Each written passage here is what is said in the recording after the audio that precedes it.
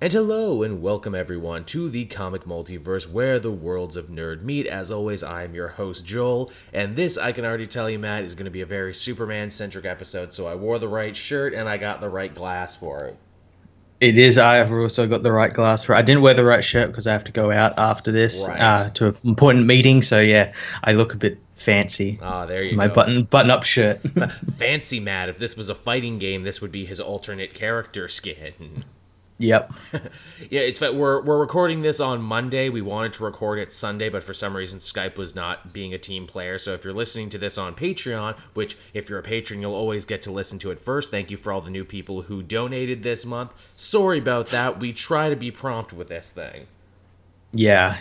Just unforeseen technical difficulties. Yeah, Matt and I basically were both looking at each other and we're like, well, this isn't going to be getting any better, so I guess we have to cancel for tonight. Yep.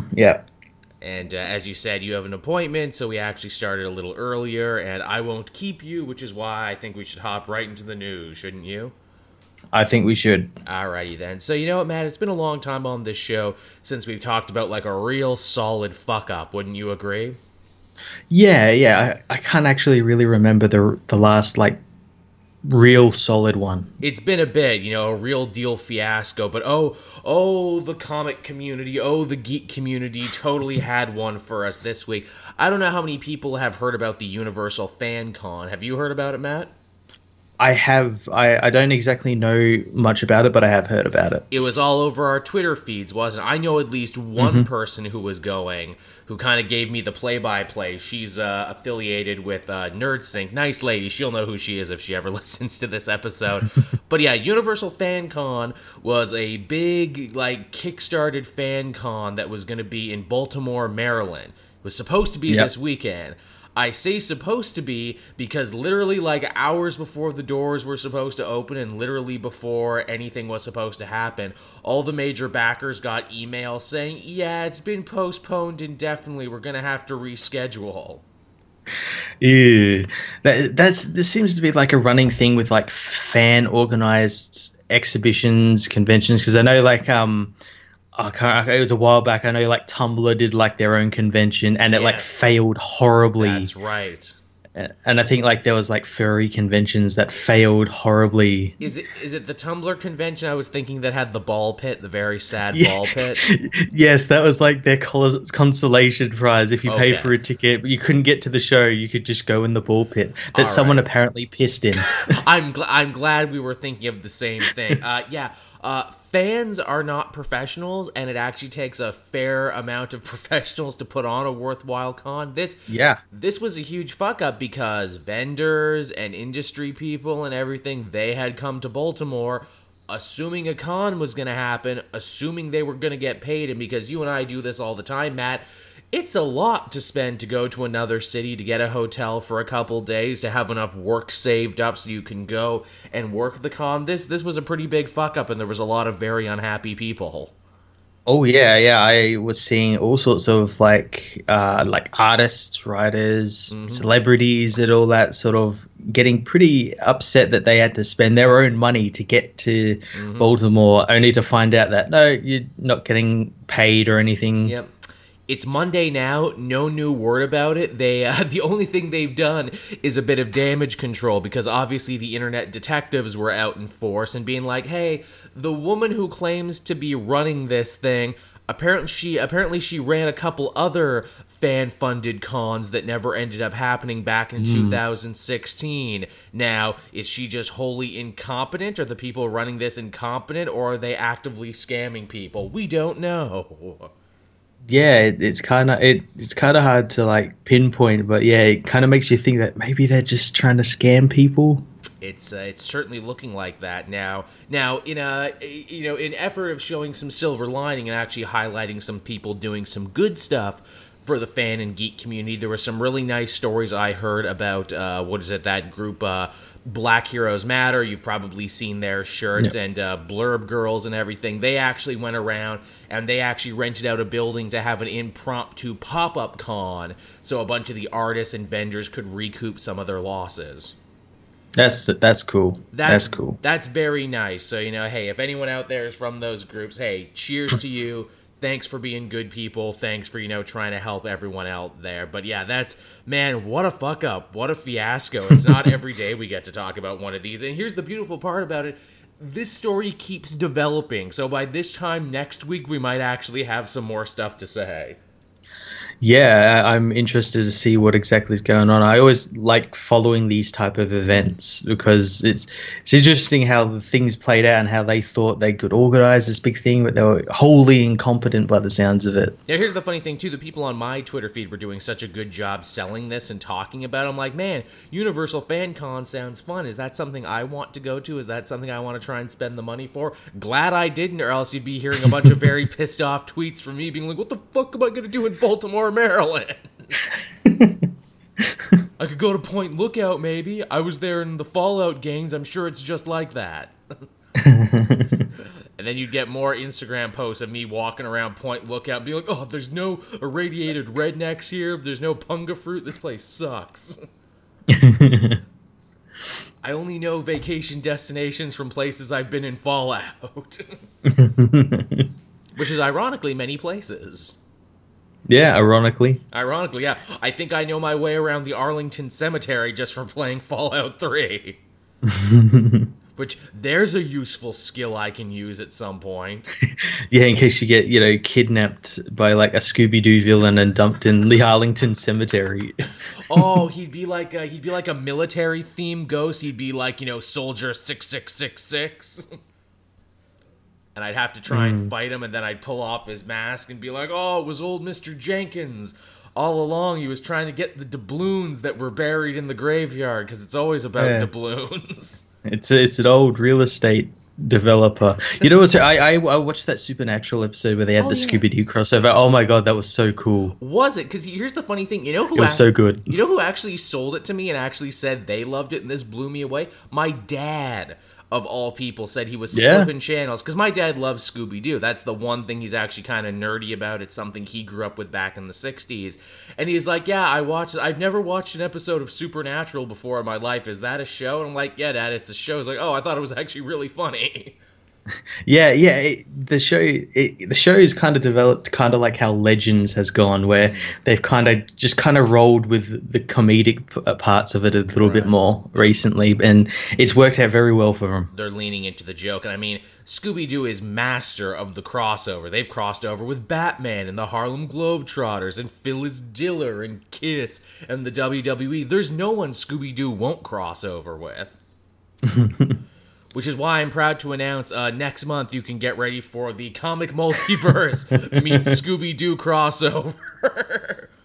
You see, Matt God. And I own a haunted hotel, right? We're the two owners of that, and we call in the Mystery Machine.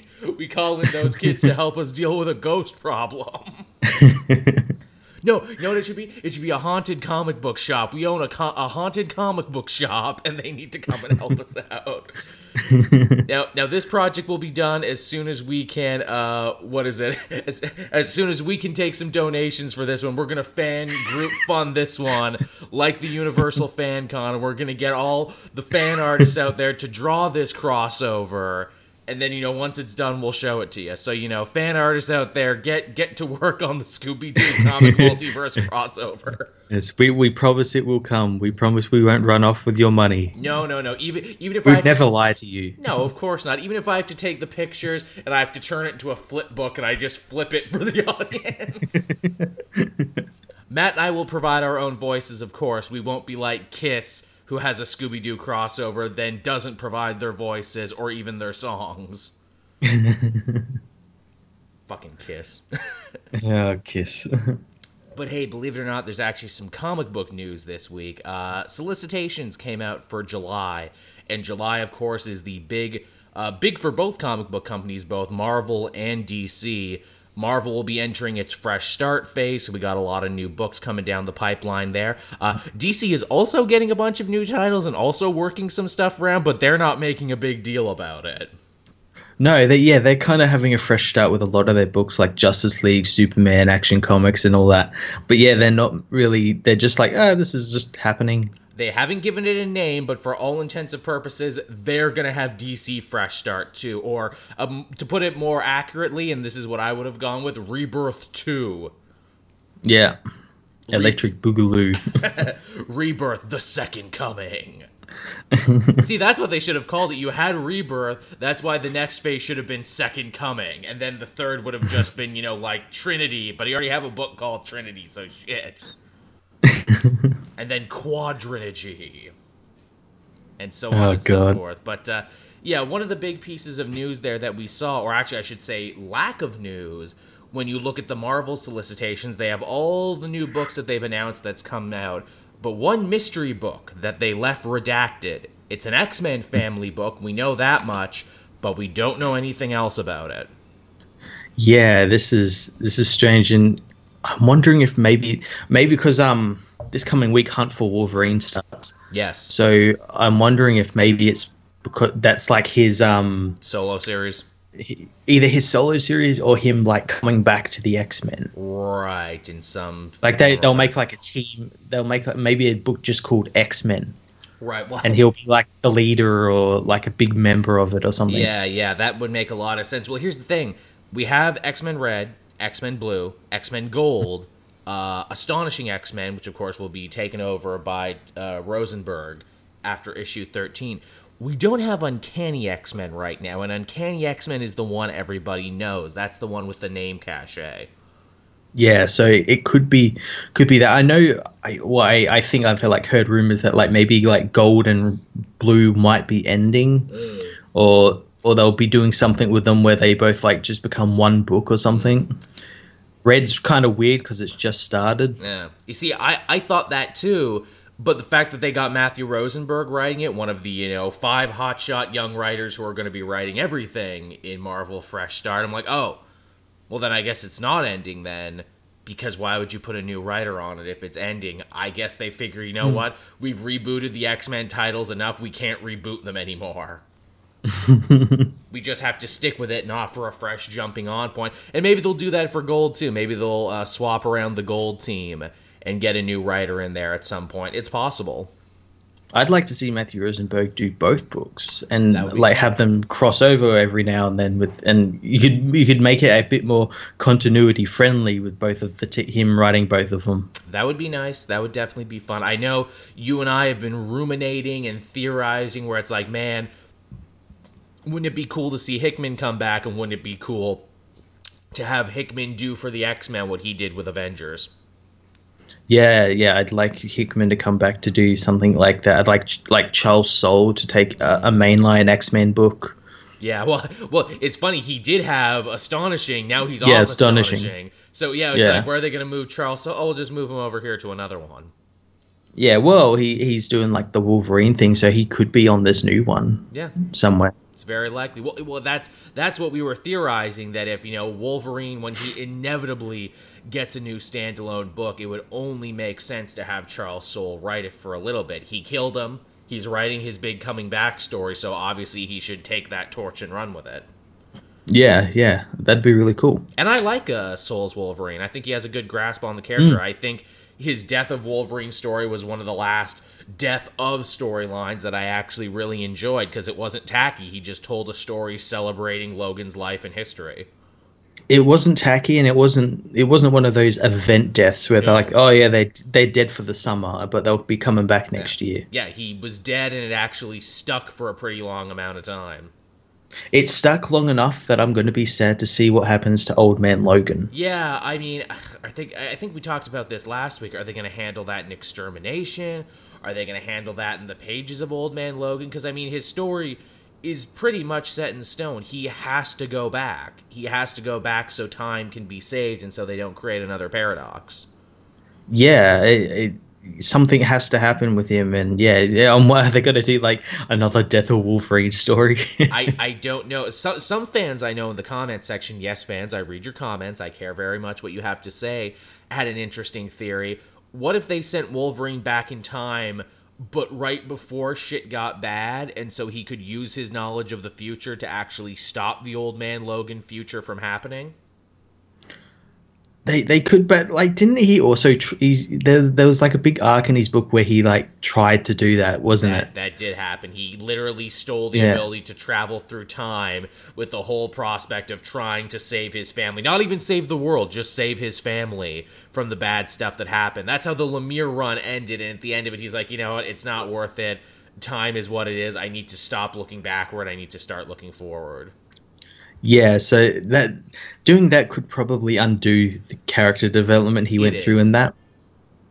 Yeah, it's also kind of shitting all over Millar's book too. Where it's like, no, that book very decidedly didn't have a happy ending. Don't cram in a happy ending just to make yourself feel better about getting rid of Old Man Logan. Yeah. That's how I feel about it. So, you know, good for that. You know, lots of stuff to look forward to. Again, you know, this might be enough dang blasted to make me start reading X-Men again. Yeah. I've been kind of interested in what they're going to be doing with them now that they've seemingly got the rights back to them on the media movie side and everything. So yeah, I'm interested. They're giving a shit. Indeed. And hey, speaking of rights and everything, another piece of news we got this week. We got the cover for Fantastic Four #1 from Dan Slott. Yeah, art by Assad Ribic. Looks amazing. Looking really good. Oh, Reed's got a big beard. Beard Reed is good Reed, isn't he? Beard Reed is good Reed. And the thing, though, looks kind of weird. He does look a little weird. He looks a little non-human, especially because I really like how they've been drawing him in Marvel 2-in-1 recently. Yeah. Yeah, it looks a little weird. That's going to be a cool series, I'll tell you that much. I'm definitely excited. I can't wait to see what Dan Slott does with him. I know, right? Isn't it nice to be excited for Dan Slott again? Like, ooh, Iron Man, ooh, Fantastic Four. He could be doing anything. We don't know. Yeah, it's going to be really cool. It is. Hey, you know, keeping up with Marvel Fresh Start and what they got going on and everything. Matthew Rosenberg said Punisher will be getting a fresh start #1, and he's going back to the streets. He's getting rid of the armor in a move that will shock and surprise nobody, especially if you're reading that series. Oh wow, he's going back to what he usually does. Oh, what a shock. No, really, Frank Castle going back to basics. It's not like he doesn't do that every 2 to 3 years. but Rosenberg did say, and obviously this would happen, that he's going to honor what happened in the War Machine storyline. And the thing is, and again, he's working it in the book right now, where it's like, obviously the hero community thinks Frank is too dangerous to have an armor of his own. They're going to try and take it away from him. He's not going to go easy. But he also has said to himself that, you know, man, with this armor and with all these, you know, new elevated powers, I've been able to, you know, enact change that I was never able to enact before, just shooting muggers and carjackers and everything. I should keep doing my punishment crusade that I've been doing, but I should aim higher than I've ever aimed before. And I'm like, ooh, I like that.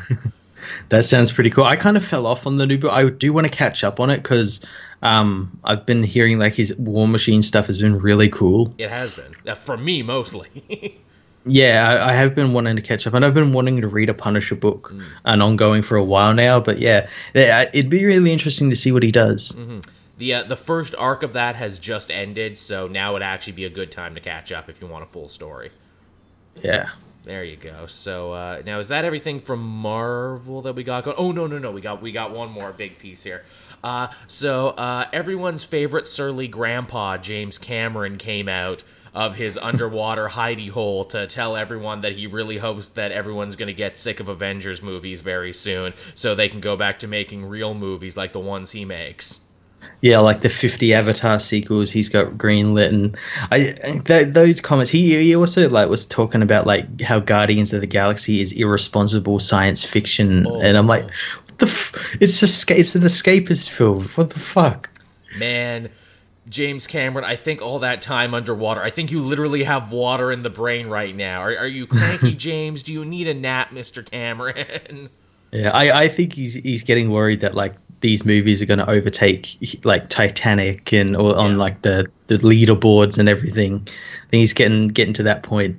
Look, man, I know like Martin Prince before you thought you were king of summertime, but you're not king of summertime anymore, and I know that must be hard to lose that crown. But you don't need to be scared, James. Also, talk about, people in glass houses shouldn't throw stones. Like you said, Matt, have you not been spending like 20 years working on a sequel to your Blue Cat People movie that was basically a glorified theme park ride? Are you not like trying to adapt a bunch of anime properties? Did you not spend years of your life adapting a Spider-Man movie that never got off the ground because it was bad? Yeah, he was going on about how all these movies aren't original, yet he's doing, 7 Avatar films that are basically Pocahontas ripoffs. Yes. He's rebooting Terminator. Mm-hmm. He's doing all this stuff from his past. I think that there was talk of like a True Lies TV series or something. So yeah, he can't really say anything. I think in the same interview, James Cameron also compared his Avatar sequel to The Godfather, to where I'm like, okay, now you're just taking the piss, James. Okay. Yeah. I don't know who would think that he was telling the truth there. Like, everyone would be asking, like, what he's smoking. I mean, yeah, hey, what is it? You made some really amazing movies, some even better sequels, but come on, man. Don't be that way. Don't be that way, James Cameron. Yeah. Let's remember the good James Cameron, not the angry old man who yells at cloud. James Cameron is quickly becoming that meme right now of old man yells at cloud. Fucking Avengers movies, man. Such bullshit. And it's so transparent to where it's like, come on, man. You don't have to feel threatened that people might not like your movie when it comes up. People like all sorts of movies now. Yeah. I don't know how much more transparent he'd get unless he came out and said, I'm worried these movies are going to overtake me. It's like, come on, man, Terminator. You can just say Terminator forever. That's fine. Your movie is part of, like, the pop culture lexicon and landscape. You don't have to feel threatened, man. You don't have to do anything. Yeah, like Aliens. Yeah, Aliens, That's man. Damn good film. Yeah, the only person who can play you, James Cameron, is you. So don't play yourself. And check yourself before you wreck yourself. Just so you know. But yeah, so that's the James Cameron news story. I thought we'd have a fun little back and forth on that because I know Matt and I actually respect James Cameron quite a lot in the work he's done, which makes this story even more funny. Yeah. So some other interesting news that came out this week, and again, I alluded to it earlier on, that this summer DC Comics is basically going through its own rebirth, its own fresh start, even though they're not drawing attention to it and not calling it. Bleeding Cool actually had a lot of rumors that they were talking about possible new creative teams who are going to be joining new books. Now, again, it's Bleeding Cool, so, take it with a pinch of salt, but also remember basically everything Bleeding Cool has written about Marvel in the last little bit has been 100% correct. Yeah, and so some of these creative teams have me really excited. Absolutely. Like, here's the thing. The creative teams we're going to talk about and the books they're going to be writing, this is like, man, I hope this is true, because if you're teasing me, that would be mean. Yeah. First and foremost, a fan favorite of mine, supposedly David F. Walker could very well be writing a new Flash book in the future. Ooh, exciting. Now, this is interesting, and this they actually gave a lot of pretty good insight in the article I read talking about this one, and that is, hey, David F. Walker was in really good with Brian Michael Bendis at Marvel before he left. And the deal is, if Bendis was leaving, Walker would become the new steward of Miles Morales' Spider-Man, who, as of yet, they have not announced a new book. Furthermore, David F. Walker quit Marvel as well, and is now doing indie comics. He's actually doing a really funny webcomic that you can read on his Instagram page. It's really good. But the idea is that maybe he only soft quit comics, and maybe because Bendis now has pull and cachet over at DC, he's like, hey, David, sorry, the Miles thing never worked out. Come over here and have a job. Yeah, I could see that definitely having, like, he followed his friend over there, and it's like, ooh, now that you have some pull, could I do, like, Flash? Because, let's face it, Matt, if either one of us had gotten fired but got a better job somewhere else, we totally would be opening the back door and be like, quick, come in before someone notices. Quick. Quick, before Jeff Johns or Dan DiDio come back from lunch, come in here. Quick, get to work on Flash before they notice. I love David Walker so much. I hate that Marvel seemed to set him up with projects that were doomed to fail from the get-go, like, Occupy Avengers. Great series. No one was going to buy that but me. Luke Cage, probably the best solo run on the character in years. No one was reading it but me, etc., etc. And Walker has worked at DC before. He did like the New 52 Cyborg run no one was reading. Yeah. But hey, this is a Flash book. People might read it. Interestingly, though, they're saying it's a Flash book. They're not saying it's Barry, though. Yeah, this obviously comes after Flash War, which seems to change everything. So yeah, it could be any of the Flashes. Absolutely. I would love to see a solo Wally book, especially because Wally doesn't look to be on the Titans anymore. It would be interesting to see what kind of adventures he could have on his own if they spun him out. Yeah, that'd be really cool. Like two Flash books, one with Wally, one with Barry, maybe. Yeah, there you go. Hey, two great tastes that taste good together, and you kind of have your choice now. Although in the back of my head, I'm also thinking of how often intentionally and unintentionally racist the comic industry is, where it's like, oh, we have a hot, in-demand, beloved black writer. What do we do? Hey, do you want to write Wally 2 in a solo book? You wanna do that, David? Huh? And to which David F. Walker is probably like, I'll do it. I'll do a good job of it, but I'm not gonna be happy about it. or he'll go like, yeah, sure, and then just like every other page is filled with yellow Wally. Yeah, just to fuck with people. Which, here's the thing, I actually don't hate Wally 2 from what I've read of him in Titans. I will admit I didn't read him when he started, where, back in New 52 Flash, where apparently he was a bit of a dick and he was hard to like. I think now that people have the choice of Wallys, I think the other Wally 2 has a chance to really, kind of break the mold and kind of strike out on his own. Christopher Priest did a really good job writing him in Deathstroke when he was part of Deathstroke's Teen Titans team. Yeah, he could do like his own thing and do it completely different from these other two Flashes. Yeah, plus he's the TV adjacent one. Yes, there's a Wally on TV, but we all know which Wally he's more like. Yeah. So that's the thing as well. You know what? I hope this is true because, again, this would make me pick up a Flash book. I love the Flash and other stuff, but I have not read a mainline Flash book in a very long time. I've been reading it. I haven't been reviewing it. I've been reading it mainly because I'm going to be catching up on it very soon. It's been very good. That's very good lately.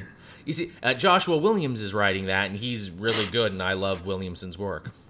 Yeah. The problem Flash runs into, I think, is a lot of the problem that Captain America runs into, and that is his runs are rarely ever important to the bigger universe. So even though if you're a Flash fan, you're probably going to love it, and he's probably not going to cross over with too much other stuff and get in the way and muddy the waters, it's just hard to get new eyes on it. It's like if you're not already a Flash fan and you're not already reading it religiously. Mm-hmm. Yeah. Well, that's the thing. Like, if David F. Walker does come over, then we could have like crossovers with like Bendis' Superman and all that sort of stuff. Which that would be fun. I'm sure they'd kick out a hell of a story there.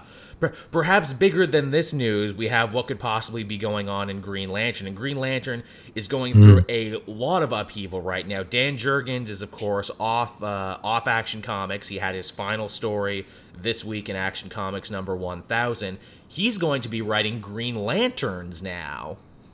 That's pretty cool. Which, that's for sure. That's not a rumor. We know that's happening. And I'm like, oh, he's an interesting choice for it. Okay.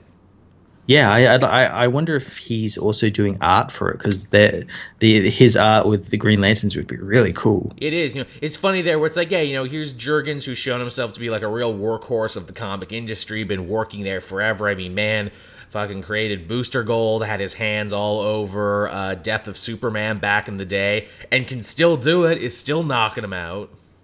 Yeah, that's pretty cool. He's prone to the occasional Twitter meltdown, saying Jon Stewart, the comedian, is shit and fat people shouldn't be on planes. But, that aside, the man writes a mean Superman.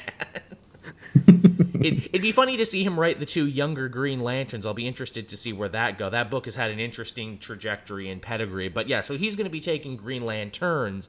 That begs the question, who's going to be taking over the Green Lantern book once this ends? That's, who's writing that now? It's the Exo Manowar guy, right? Robert Venditti. Venditti, yeah, the former Valiant guy, who he actually walked by me in a restaurant one time, and I didn't know it was him until afterwards. Like, legitimately, like, everyone else was shaking his hand, and I'm being like, oh, that's one of them Valiant writer guys. No, he's the guy who writes Green Lantern. Oh, I could have met Robert Venditti. Fuck, okay. The moral of the story, kids, is always shake hands, because you never know. Me just sitting there slack-jawed. Everyone really seems to like that guy. But yeah, so I can only assume he's going to be done his run soon, because he's been on Green Lantern since the beginning of DC Rebirth. He's been having like a Tynan level run. Well, yeah, he's actually been writing Green Lantern since before Rebirth. He wrote Green Lantern, and then he transitioned over into Hal Jordan and the Green Lantern Corps. Oh, so he's been having a Benjamin Percy run where he was writing it even before. But yeah, so he might be closing up shop soon. And apparently, according to Bleeding Cool, the rumor for the new writer is Grant fucking Morrison, of all people. When I saw this, I'm like, oh, this has to be a big mistake and everything. But then I like sort of thought about it. I'm like, I want this. I want this so bad. It's that thing where it's like, it's almost too good to be true, but it's also one of those things where it's like, okay, so we're closing up shop on Green Lantern soon. We've had a couple really good runs in a row. Okay, hey, writers who work outside us but are pretty good. Would anyone be interested in taking a stab at this? And Grant Morrison being like, oh, I've never written the Green Lantern before. Oh, I've been really thinking about space lately and aliens and transcendentalism. I'll take it. Oh, I would love it. And it seems to imply as well the book is going from Hal Jordan and the Green Lantern Corps to just being called Green Lantern. Again, yeah. Yeah. Which is also very interesting. Man, it's like a guy like Grant Morrison, even if some of his ideas are absolutely insane, he's another guy where it's like, that's an idea man is what that is. And I think Green Lantern needs an idea man to kind of like break it open like Jeff Johns did and been like, nah, man, it's all in continuity. Yeah, I would love it, especially like now post-metal where like we have like the source wall's broken, anything can come through it. He could just go with that. You just tell him, look, Grant, the source wall is broken down. He's like, oh, I've got an idea for that. The chains are off. You do whatever you want, whatever golden age fucking weirdness. You just do it. You just grant it up, man. Would it be even like more surprising? I don't think this has happened because I think there might be off limits. Is if they say, oh, it's a new Green Lantern book, it's Alan Scott. Oh, again, I think the rumor is yes. The rumor is that apparently Jeff Johns is the only one who gets to write JSA at the moment. Yeah, but that's not to say they couldn't bring shit back from the JSA if they wanted. Yeah. Well, hey, here's the funny thing. When Grant Morrison was writing his Justice League, it was Kyle, right? It was Kyle Rayner who was Green Lantern at the time. I believe so, yeah. Wouldn't it be funny if he's just like, you know what? Hal's going away for a little bit. Hal's had too much time. He's a little overexposed. He's too powerful. He's too godlike. Now, we're going to follow Kyle now because I wrote Kyle. I'd like that. Kyle just got back to being the Green Lantern, so yeah, it'd be pretty cool. That would be funny. Be like, yeah, Hal's still around, but, he's too busy running the day-to-day operations of, of the main core and everything. Also, this is funny, too, because, like, clearly the Green Lantern books are getting shuffled, because John Stewart is going to be on the Justice League, and he's becoming, like, the Omega Lantern or something? He's becoming the Ultraviolet Lantern. They're making, like, a new Lantern color up. Just for him. Yeah. Next, there'll be the Neon Lanterns. I want to be a Neon Lantern. It's just me with glow sticks and ecstasy. Dun, dun, dun, dun, dun, dun, dun, dun, dun, dun. What are my powers? To have a great time. That's my power. And no one wants to be the Blacklight Lantern. No, the Blacklight Lantern. Buy my powers. Oh. The piano? Why the piano? I don't even understand. Yeah, his power is his day job. Like, he just runs an Airbnb, and that's his power to be the Blacklight Lantern. Oh, Jesus Christ. Yeah, so some interesting things going in the Green Lantern book. I would not be surprised if they flipped the script and if it wasn't Hal. Yeah, I could see it not be Hal. Just for the fuck of it, where it's like, maybe we're out of Hal Jordan stories. Maybe we've told too many. Maybe we need to... I'd love if it was Grant Morrison. He just chose like some random Lantern member like Chip, the Squirrel Lantern. That's fine. And again, he's Grant Morrison. You slap his name on it, people will read it. Or just like a book about Mogo. I would read that too. That's also fine. There's very few things you can say that I wouldn't be fine with. Another thing that people might be beyond fine with, actually, and this is actually kind of goes back to the conversation we had before about DC Black Label, and that is, man, these are some really amazing writers here. Why aren't they getting them to write main universe stuff? Well, we heard that Sue Deconnick was going to have a Wonder Woman book for Black Label. Well, according to this Bleeding Cool rumor, she might also be writing Aquaman. Yeah, that's kind of interesting. Just mind blown, and like in a way where I'm like, you know what? I wouldn't have thought of it, but yeah.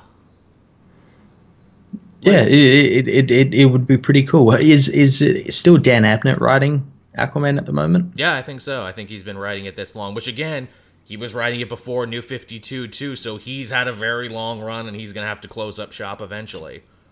Yeah. And you know what? I kind of like the idea of a woman voice on Aquaman, especially in a day and age where Mira has become such an important character. It would be fun to kind of get her take on that dynamic and everything. I don't even know where Aquaman's at right now, because I was so tired where it's like, oh, he's a criminal again, and he's wanted by Atlantis, and he grew his hair and his beard to look like Jason Momoa, and I'm like, and I'm done. Although from what I understand, that story was actually a very good version of that story I've heard 100 times. It's just I heard it 100 times and I was sick of it. I can only assume that when Abnett's done his run, he's going to have to become king again, and they're going to have to return to the status quo and start writing kingly Aquaman again. Yeah, well, did he get was he one of the people who got a teaser at the end of Metal? Yes, that Atlantis was going to rise above the water. Yeah. Maybe it's that. Yeah, maybe.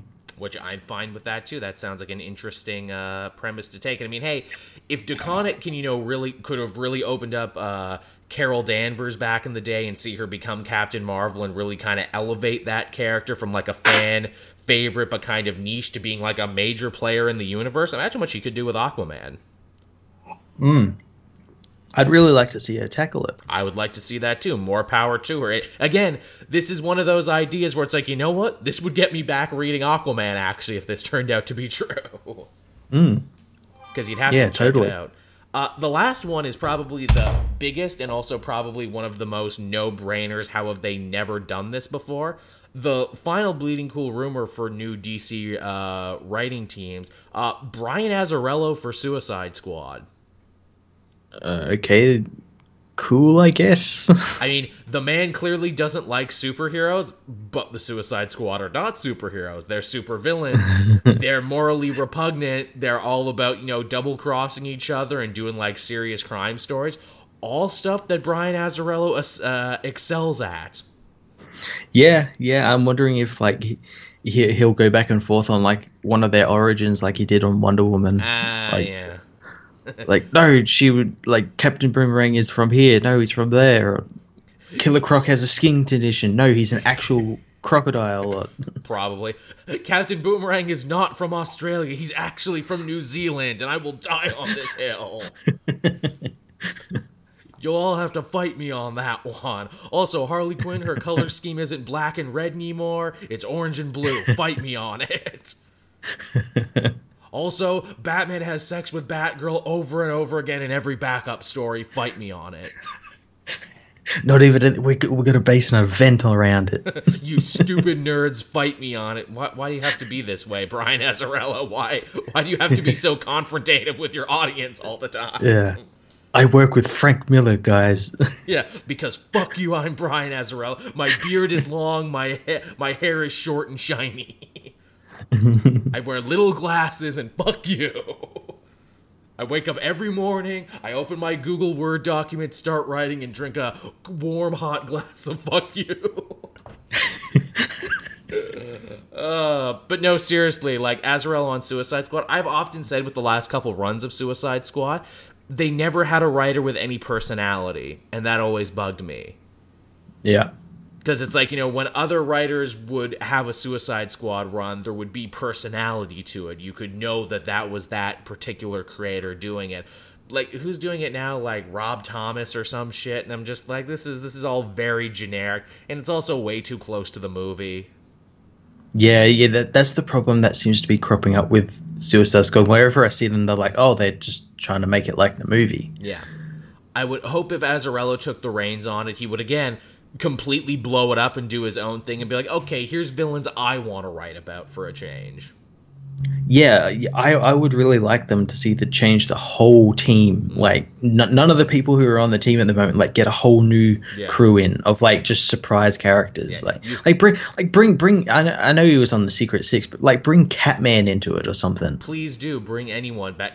Azzarello likes Bane. Bane ain't doing shit. Have Bane be on the Suicide Squad. Let him be the muscle of the team for a bit. I mean, you have to have Deadshot because Deadshot and Waller are basically the only two consistent members. You would need them.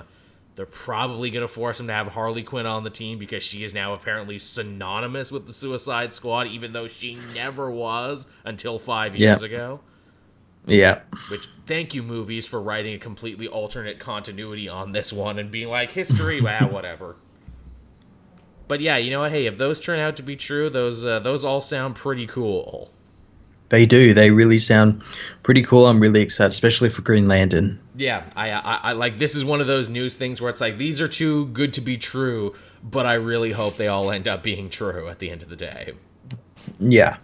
All right, so I guess with that, we can hop on over into what we read this week, and it was a pretty meaty week. It was a pretty big week. I guess we can start off with the one I'm sure everyone wanted us to talk about. Action Comics number 1000. Action Comics. I'm showing my issue on the screen now. I got the Joshua Middleton 80s variant. Nice. My issue's in the other room. I got the one where it's like 4 different generations of Superman. You got like Black Suit, Death of Superman. You got New 52. Then you got like the Burn and everything else up here. And I got the Clayman one too. Oh, nice. I really like the Clayman one, where it's just him standing there looking all heroic and stuff. It was good stuff. Seeing as you're the biggest Superman fan among us, Matt, and because I'm sure this was like Christmas to you, I will let you take point on this, sir. It really was Christmas to me. Well, where do we begin? There isn't an actual story in this book. It's all anthology stories celebrating different parts of Superman's history from way back in the 30s till now. What was your favorite of the anthologies? I know I have mine. What was your favorite? I have a couple. I really liked Tomasi and Gleason's, I guess, final word on Superman, which was really cool. It was like a short story involving Vandal Savage showing Superman his history. Beautiful looking. Gleason is a freaking artistic chameleon that he could ape all of those old styles.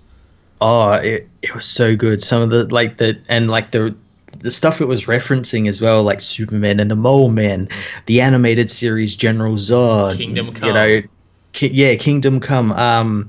What was the other one? The Fleischer cartoons, the old 30s costume, all these really cool stuff. It's really good. The bit with him stopping up the train with his body is a pretty goddamn great image, isn't it? It is. It's so good. Good. I like it, too, because he drew him with, like, the 1930s musculature, where it's like, hey, I'm out of shape, in shape guy. I've got a little of a gut, but I could also probably wrestle you pretty good. Yeah, I like that. Like, every page was kind of consistent with the art style of that time. Also, nice use of hyper time. I like Vandal Savage being like, yo, I weaponized hyper time to force you to live your greatest moments over and over again. So you can get to the future. But damn it, Superman had an amazing life. I did not account for this. It's hell being Vandal.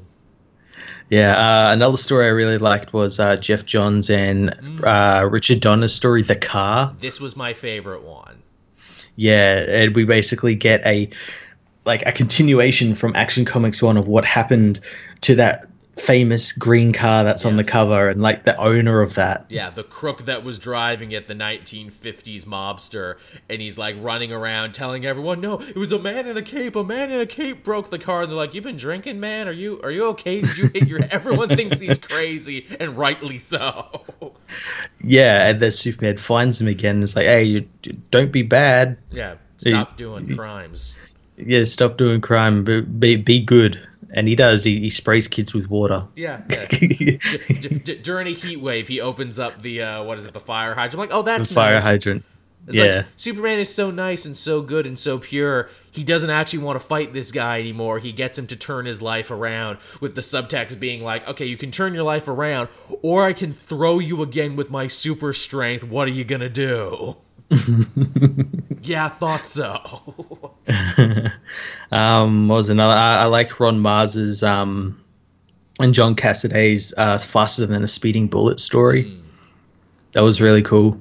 Where Superman stops literally a speeding bullet from like 2 inches away from someone's head, and it's all about how these people are the ones that inspire Superman, where they think it's the other way around. Yeah, lots of love letter stuff going on. Hey, here's the thing. Matt and I have been very honest about our feelings of Tom King. I didn't hate Tom King's Superman story. I actually thought it was kind of a cool idea. It was a really interesting idea, and it showed that he actually kind of thought about it, and gave some thought about it. Absolutely, being like, yeah, I'm sure when the Earth dies and the hills are but dust and everything, Superman will of course still be alive. How does Superman deal with mourning the Earth, the planet that he was raised on, the planet that his parents are from, and everything? I bet that would make him sad, but it would also make him kind of hopeful because he defended the Earth until the very end and everything. And I'm like, see, Tom King isn't a hack. It's just, he works well when he has a direction and he's concentrated, and when it's a short. Yeah, when it's like 3-4 pages. But man, talk about 3 good pages, and talk about Clayman's art. I hope he and Tom King work together again on something, because their styles really complement one another.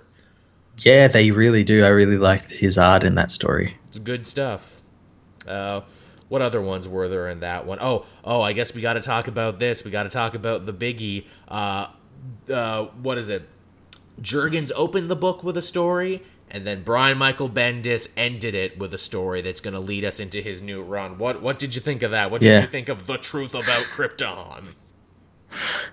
I don't really know what to think about it. It has all the hallmarks of Bendis right out of the gate. You can't say he lied to you. You can't say he pulled the wool over your eyes, because he's like, here's everything I do in one story. Yeah, it's for the Bendis speak, where the characters just they think they sound normal, but they really don't. Everyone's got a bit of verbal diarrhea. In fact, for the first couple pages, we don't even hear Superman talk. It's 2 diner waitresses who pull Superman out of the rubble. And they have a conversation about the trunks, because the trunks are back and they're the first story to address it. Yeah, the trunks are back, and we don't actually get an explanation of why they're back, which I imagine is going to be happening in like either his Man of Steel series or one of those specials from Superman or Action Comics. You know what? I'm honestly fine if they never explain it. It's just like, fine, he has them back now. Yeah, they don't really need to. But yeah, I don't know how to. I did like some of the stuff. Like I like that, like when the bad guy Rogol Zar. Yeah. I think we're gonna be calling him Zar from now on out. I've heard some people say Rubel Zar. I've heard some people say Rogal, Rugul, Rubish, Reuben Sandwich. Yeah, I'll just call him Zar. Probably not a good idea to have your brand new villain have a name that we cannot agree on how to pronounce. I liked it when he like punched Superman into a window, and Superman like stopped himself before he hit the window. I thought that was a nice touch. Nice self-control. Problems I have though is that the little dialogue we did get of him, he sounds a lot like Peter Parker. Yeah, a little bit. His internal monologue sounds like a much younger person. Yeah, like that, or like Miles Morales or something. And that probably comes from Bendis writing all these young characters for so long. Yeah, and like he can't write him gritty. He can't write him like he writes Jessica Jones and Daredevil, because that would make no sense in Superman's mind either. No, I would like to see if, like, once he gets into writing his actual book where they have, like, crossovers with Batman, I'd like to see him writing Batman like he writes, like, Daredevil or Jessica Jones.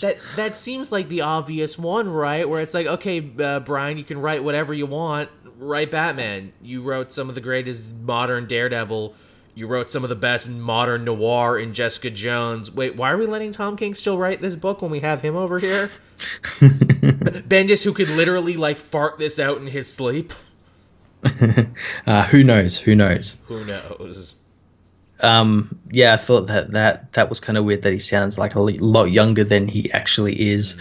Another thing is the story seems to involve Krypton. Yep. Fresh on the heels of two rather big Krypton stories. Mm-hmm.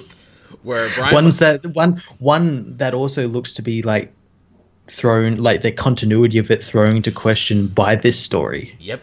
Boy, howdy did it ever, because we just had that Mr. Oz story where Superman goes back in time with Booster Gold because, he needs to see the death of Krypton. He needs to see how it happened, to see, if this guy was lying or not. And it happened exactly as we know it to happen, only for this new villain to come We know along. Manhattan is somehow involved with taking his father. Yep, only for Rogol-Zar to come around and be like, oh, I knew your dad, Jor-El, and I told him that, all Kryptonians need to die, and that's why I blew up Krypton.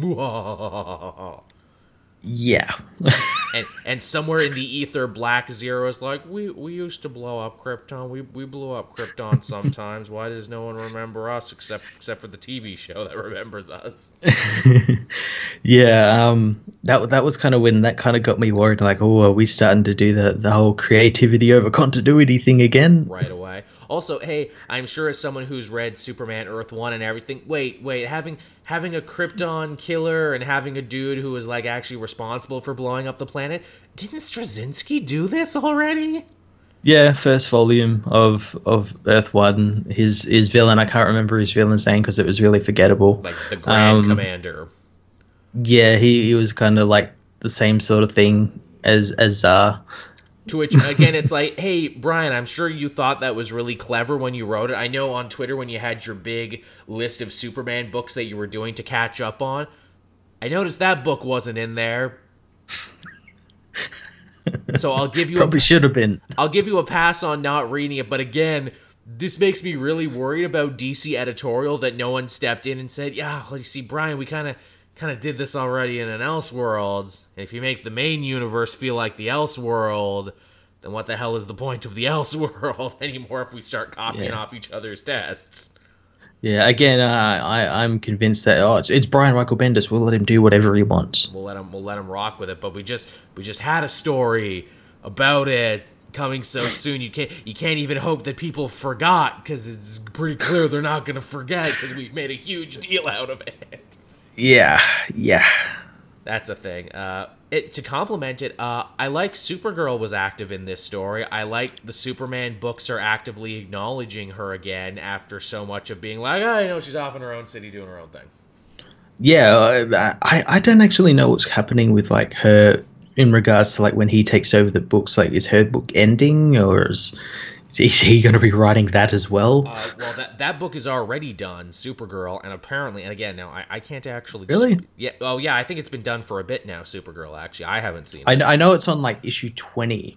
Right. And that came out a couple weeks... I'm like 2 issues behind. Right, well... again, I think that might be one of the other books that's getting DC Rebirth 2, getting DC fresh started.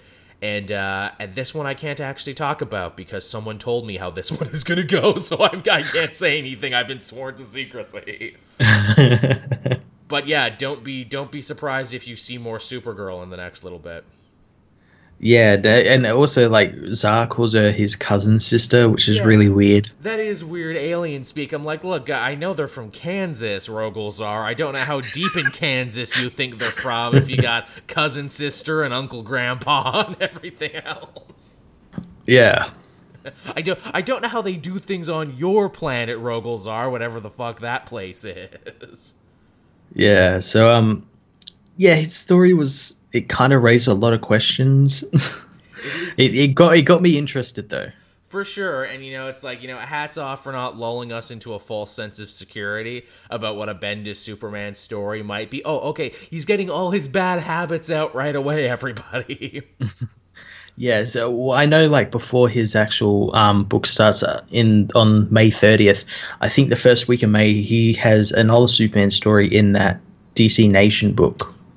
Right, which again is basically DC Rebirth Universe number 2, but we're not calling it that. Pretty much, yeah. So that's that, everybody. But yeah, Action Comics, it was pretty damn cool. 80-year anniversaries don't come but once in a lifetime, and I'm glad to say that you and I got to live through this watershed moment, Matt. Yeah, I really enjoyed the book, and it's probably something I'm going to read every now and then because it's a nice book. It is. Now we patiently wait for Detective Comics number 1000, where they roll out the red carpet and do way more for Batman's anniversary, because they always do. Yeah, he'll get like animated shorts, TV movies, or all this sort of stuff. Yeah, of course. That was actually a fun conversation we had over on Elseworlds Exchange, the other podcast that I co-host, where we're like, okay, let's fan pitch Detective Comics number 1000. Who gets a story in that one? Go. Who would get a story? I imagine it'd be pretty much all like the same sort of people who did the Superman one. Your Tom Kings, your Tynans. Grant Morrison will have a story. Yeah, definitely. All the people who had big Batman stories basically would get them. Denny O'Neil will have a story if he's still alive, and God willing, he will be. Jeff Loeb should have a story, but apparently Jeff Loeb is really, really pissed at DC at the moment. Okay. So he might not, even though he probably should. Actually, there were some people who probably should have had a story in Action Comics who didn't. No John Byrne. No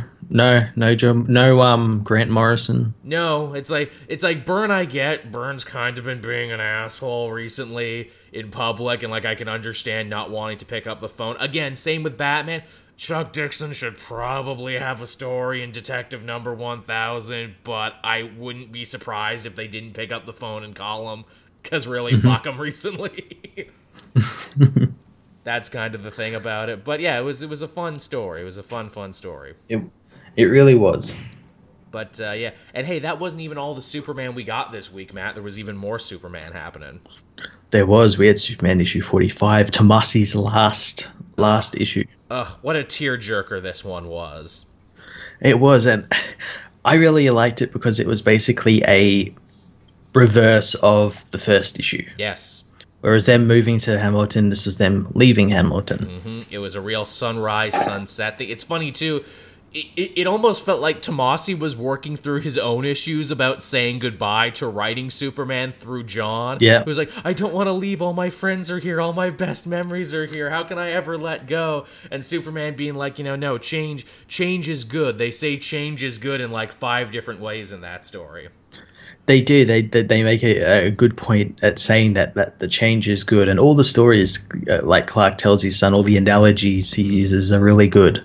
They even reuse that Robert Frost poem, Nothing Gold Can Stay. So, hey, if you're a literary nerd as well as a superhero nerd like I am, you're going to have a raging Semite over this one. Because it was good. We also kind of got some closure about what was going on with Boy Zorro and Robin Zorro. They're just going to live in Hamilton with Kathy now. Yeah, I'm cool with that. That's fine. That's cool. Again, man, between her and Nobody and these 2 Bizarros and all their pets and everything, I'm like, that's a book right there. Can we have a Hamilton County book? I'd really like that. That'd be really cool. I mean, especially because we know, like, most of the people who lived there were aliens that came with Manchester Black, so... Yeah, that'd be like a really cool book. Just some alien town masquerading as like a quiet American backwoods town. And hey, speaking of Manchester Black, he even drops reference to that, being like, oh yeah, Manchester Black's mind is still inside this cow. They don't know that, but you as the reader know that. He'll be back. Yeah, I love that they dropped that, and when I saw that, I'm like, oh yes, they remembered.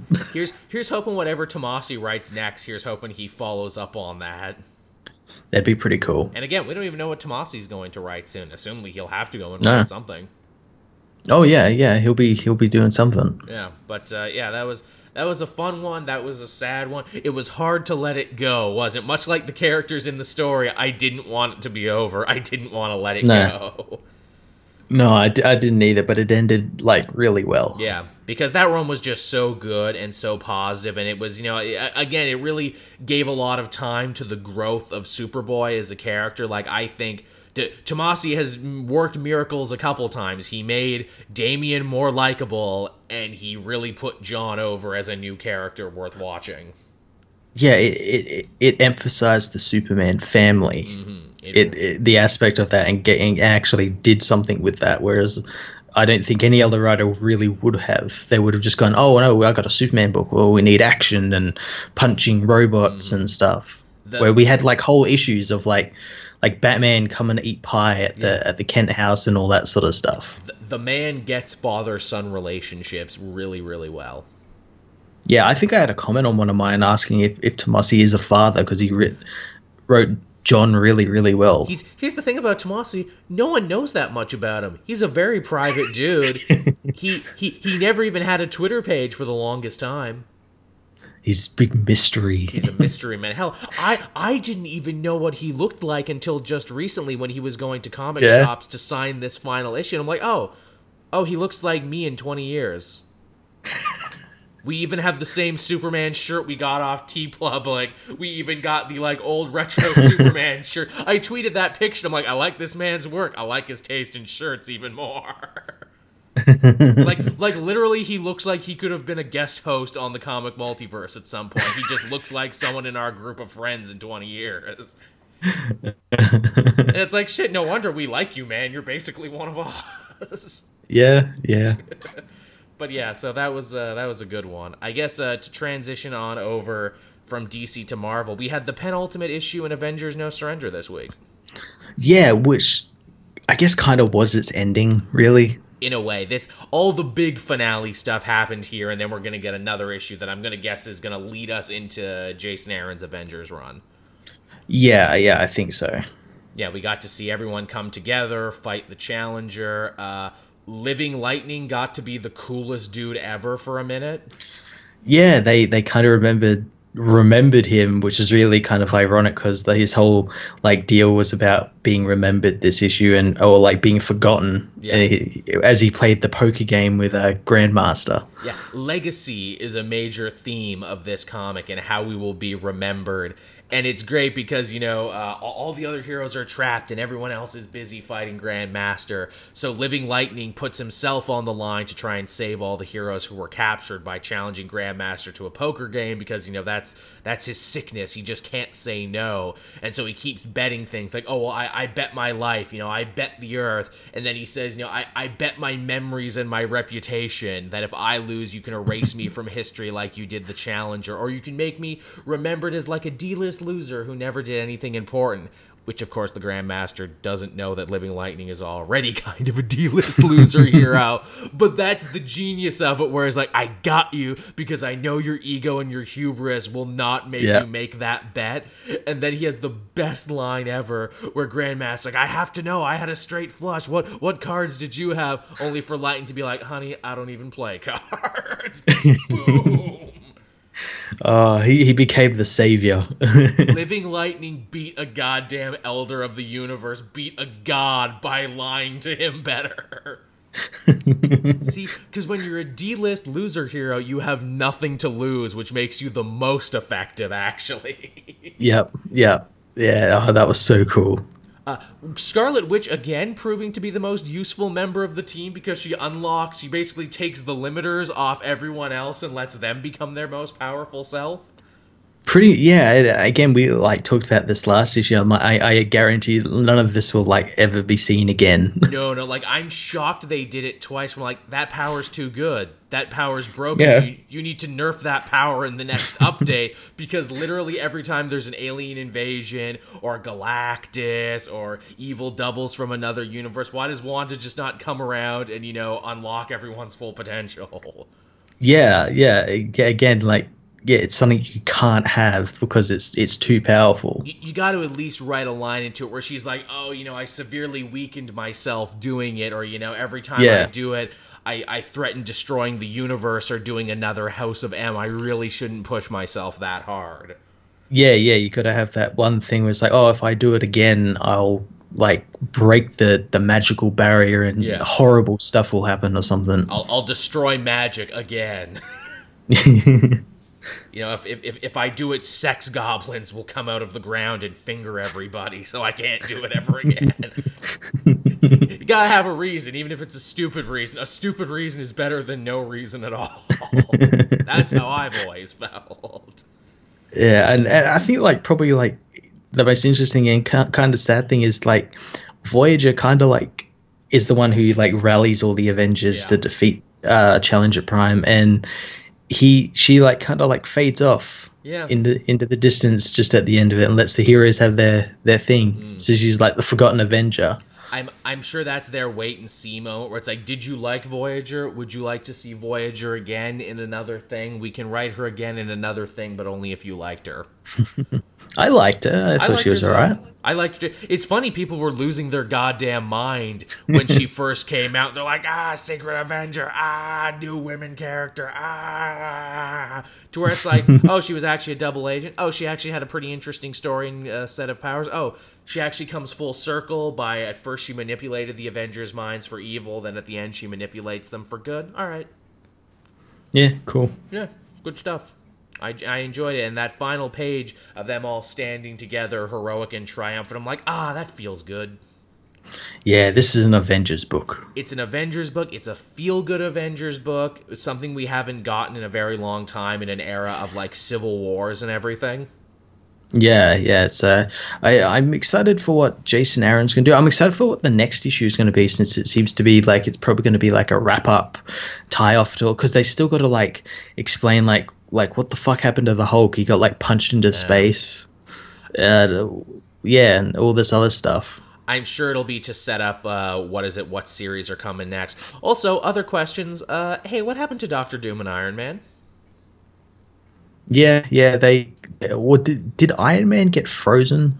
I think Riri got frozen. But we didn't see Tony, which is like, wait, is this before or after Tony came back? But why isn't Doctor Doom? I know the villains got frozen too, but was he counted as a hero or a villain during all this time? Yeah, I don't know.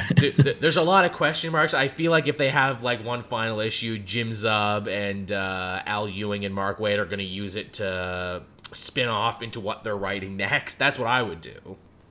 Yeah, they'll do what each of them are writing, plus probably set up Jason Aaron stuff. Yeah, be like, hey, Hulk was pretty fucking badass in this, wasn't he? You want to see what's happening with him? Go follow his book. Man, Quicksilver disappeared. You should probably buy Saladin Amid's miniseries when it comes out and see what happens. Yeah. Hey, Mark Waid, here's some Doctor Strange shit that's happening. You should come read this. Mm-hmm. Amongst other things. And Jim Zub's like, yo, I got Champions. It's pretty alright. They got a mobile command base now. It looks like a G.I. Joe toy. I think it's cool. That was literally his first issue. The team works together on building a mobile command base that looks like a G.I. Joe toy. And I'm like, yes, that is something teens would build for themselves. That's exactly what I would build if you gave me the money. And this is where we put the subwoofers, and this is where we put the Slurpee machine. It's fucking dope as shit. But yeah, so that was Avengers No Surrender, the penultimate issue. Pretty good. Yeah, I really enjoyed it. I really enjoyed this whole series. It's not been a bad issue. It was wonderfully refreshing. I say it's refreshing, but in a fact, it couldn't have been more old school and old-timey an Avengers tale. Yeah, well, it's something we haven't had an Avengers book like this for a while. We've had Avengers books, but they've all been pretty, mediocre. Yeah, this is one of those absence makes the heart grow fonder type thing. This was a blast from the past. Yeah. What else did you have this week, Matt? I had the final issue of Christopher Priest's Justice League and the final issue of Justice League before No Justice begins. It's funny how Avengers and Justice League are on basically the same path right now.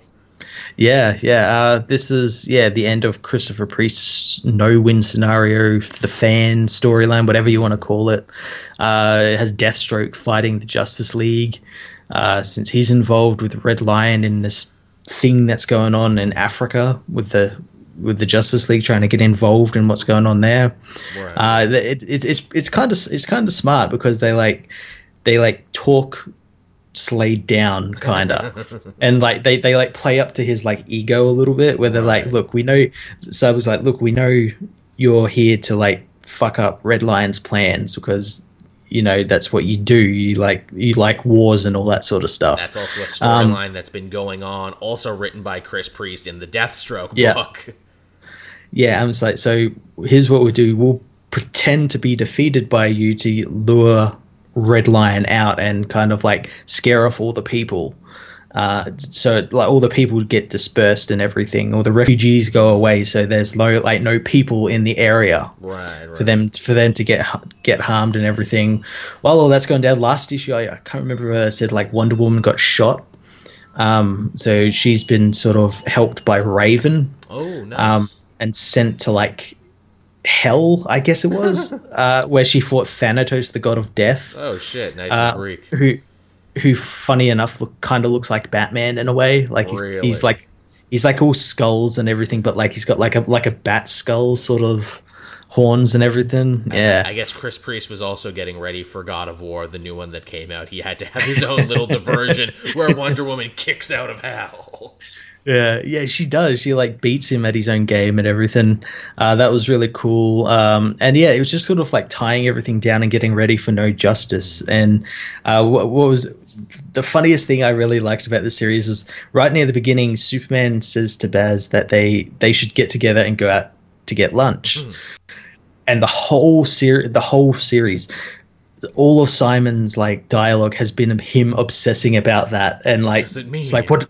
Yeah, exactly. It's like, what does it mean when this guy asked me to go to lunch? What's going to happen? And they finally pay it off this issue where like Clark invites him to lunch and he arrives and he's like, you got to fire me, aren't you? You got to like kill me and fire me. And like Clark's just sitting there trying to order and he just like takes off. This is so funny. Nice. It's just so funny. That's what's called a long con joke is what that's called. Yeah. Cyborg, obviously, it isn't really like clear whether he's still the leader of the Justice League. I don't think he is, because he does. Snyder ain't gonna honor that. no, Batman or someone will be the leader. He does get mad at Batman though, because Batman pushed him into being the leadership. So he actually punches Batman and gives Batman what for, which is really cool. Nice. And yeah, the end is just them setting up like their. This seems to be taking place after JLA has finished, because in JLA at the moment they're like building that new like Hall of Justice and everything. And this seems to imply that at the end of this they're in that. We're not really, because all the team arrive, including Martian Manhunter, to get ready for No Justice. Like whatever's happening in that, they go off to deal with a big crisis or something. Nice use of continuity. Yeah, it's very cool. It was a really cool series. I really liked that he did a book that wasn't, big alien invasion. It was something the League couldn't, punch or use gadgets or powers on. They had to think about it. It was a breath of fresh air. I applaud Christopher Priest for basically being like, hey, let's give the Justice League Avengers problems this week. Yeah, exactly. That's the good way to explain it. They get Avengers problems in this arc. Yeah, just real problems. And they're written way more down to earth and way more fallible than they've ever been. Yeah, they are. It's not too bad at all. I guess the other big storyline that was continuing this week, we got Infinity Countdown #2. Yeah, so Guardians of the Galaxy issue 152 or whatever it would be up. Yeah, with a little Adam Strange backup story in there that actually moves it forward. And man, I feel so punked to the point where I'm like, man, I should have just been reading Jerry Duggan's Guardians all the time, shouldn't I have? And he's gonna make you read it now. Yeah, well, that's the thing. This is meant to be like a big event, and I'm like, this doesn't feel like a big event. It just feels like your Guardians series ended early and you're able to finish up in this like short run.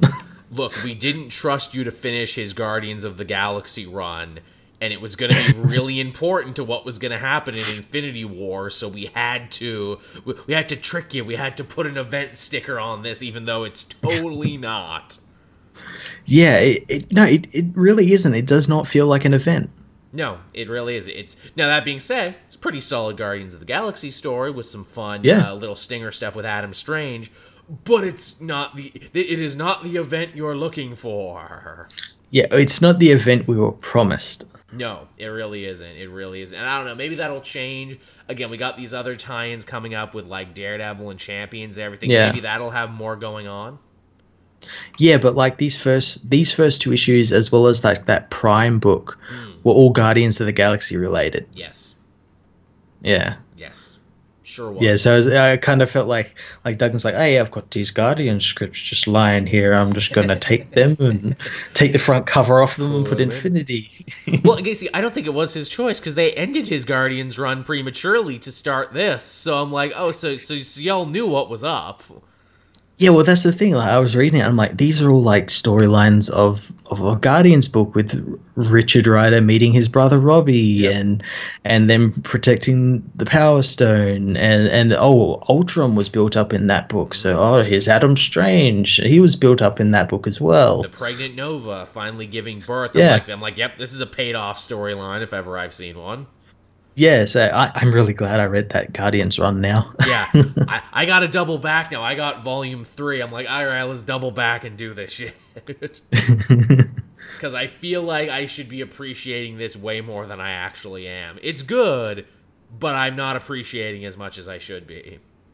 Yeah, and I get the feeling a lot of people will be saying that. Yeah, I think this one turned people off, where it's like, oh, okay, I get it now, so this is all it's going to be, huh? So just read the last 5 pages is what you're telling me. Yeah, and that's really all you needed to do. You just needed to read Adam Strange going to Ultron's planet and finding out he's trying to fuck with the Silver Surfer. Yeah, he's just jamming computer parts into him, trying to assimilate him to the Borg side. Once I was Norrin Rad, now I am the Cutis, an Ultron. But that being said, I'm glad Pimtron's actually getting something. Me too. He's such an interesting character, and they're really just like, no one wants to use him. Yeah, he's super interesting. He's probably one of the best new villains they've created, which is hilarious because they just smashed 2 characters together. Yeah. He literally became Composite Santa from Robot Chicken. I am Compositron. But yeah, that was all right. What else did I have this week? We had Tom King Batman also this week. It wasn't as bad as his last one, but wasn't. I read it and I'm like, I have a few questions. Yeah, this issue played to his strengths, and that is no scene went on for too long. They were all very short little vignettes. And I can't complain about him writing people out of character because this is like one of those dark alternate present futures where everyone's going to be different anyway.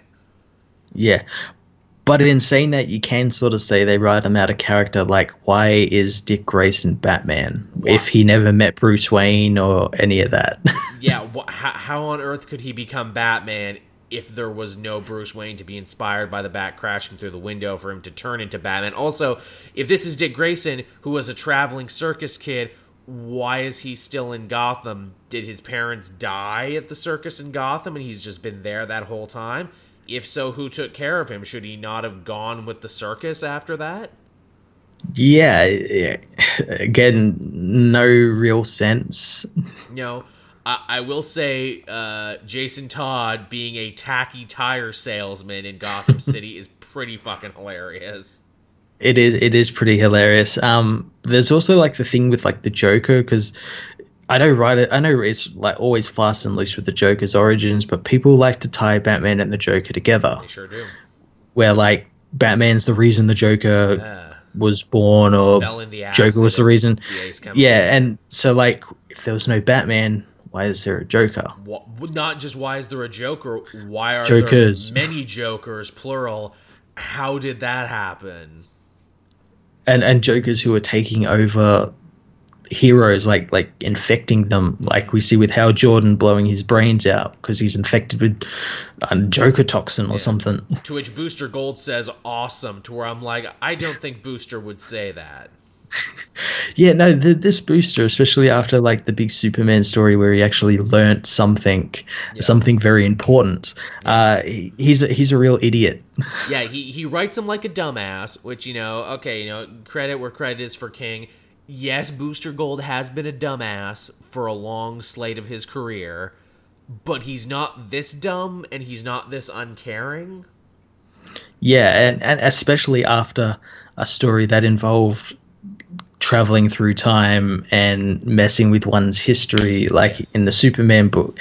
And here he's just like, I'm gonna mess with Bruce's history because of the Black Mercy. And I'm like, did you not like listen to anyone who told you about the Black Mercy? Yeah. It's horrible. Also, he says it wrong. He says Black Orchid. He doesn't say Black Mercy. To where I'm like, okay, did Tom King not get the memo? Did he get it wrong? Or is he writing Booster Gold to be a dumbass who gets it wrong? I don't know. I don't know. I don't know either, to where I'm like, okay, I can't bust you on this because maybe it was intentional. Also, once again, our theory that we've been playing around with forever now, and that is that Tom King secretly only took Batman so he could take the piss out of Batman because he doesn't like Bruce Wayne. Bruce Wayne is written like a whiny, petulant child in this one who puts everyone else at danger for his own happiness. But hey, it's an alternate version of Bruce Wayne, so that flies. Yeah. But I feel like Tom King had way too much fun writing that scene. Oh yeah. This is finally writing the Bruce Wayne I want to write. Yeah. Did I mention Bruce Wayne sucks? Because I think he sucks. And what was some other things? Oh yeah, Skeets is now like a time machine. Yeah.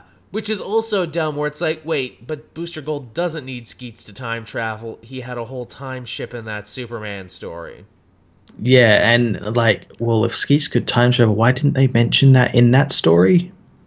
And it would have been easy with like a throwaway line, like after that Superman event, they installed like a little one in Skeets, but no, don't get any of that. That would require Tom King to read something outside of his books. That's the thing. It's like, look, you can't hold Tom King responsible for writing an out-of-continuity Booster Gold. He probably only just heard about the character that morning when he started writing him. Yeah, he heard Dan Jurgens talking about something called a Booster Gold. And he's like, that sounds fun. I should put that in my story. I would do it. You'll see. And yeah, the whole story is precedented on something really stupid, and that is Booster Gold being like, I should go back and get Bruce Wayne's parents so they can like attend his wedding and he won't be sad for a day and everything. And it's like, that's a terrible idea on a million levels, but all right. Why would you do that? You're meant to be like helping not fuck up time, you know. Is not your only job, Booster, to keep this stuff from happening? Should Booster not travel back in time and stop himself from being so stupid? Yeah. Again, shaky premise aside, it actually wasn't too bad. Hats off to Tony Daniels' art too. It was a really pretty looking book.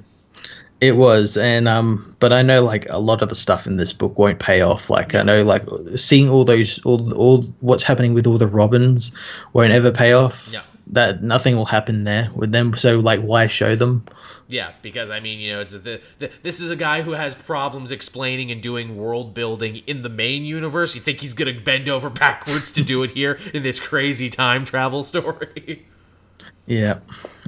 But again, not as bad as the last two arcs. I was actually able to read this one, and I didn't want to pull my hair out when it was over. Yeah, I did have like questions and like concerns, but yeah, I wasn't like fuming and everything. Yeah. It feels like Tom King should really have like, like a group of other writers with him where people can be like, okay, question before you do that. Question.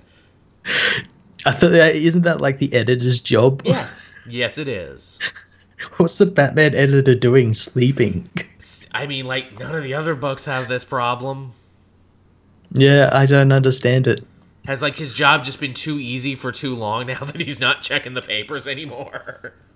Yeah, is he one of those people that's saying, oh, it's Tom King, he writes Mr. Miracle, this will be good anyway, I don't need to do anything. Probably. Which, actually, hey, it's funny, he put a little Batman jab in Mr. Miracle from, like, a week ago, actually. Yeah, something about Batman eats babies or something. Batman kills babies because, like, he has a kid now, and the baby has, like, a little Batman toy in the crib, to which he's like, no, he can't have that. Crib death happens all the time. You heard it here first. Batman kills babies. And I'm like, wow, maybe you were the wrong person to take Batman because you cannot seem to help but talk about how shit he is. Which, don't get me wrong, there's a lot that's shit about Batman. No two ways about it, but there's two ways to tackle it. The way you're tackling it, and the way, like, Sean Gordon Murphy tackled it in his story.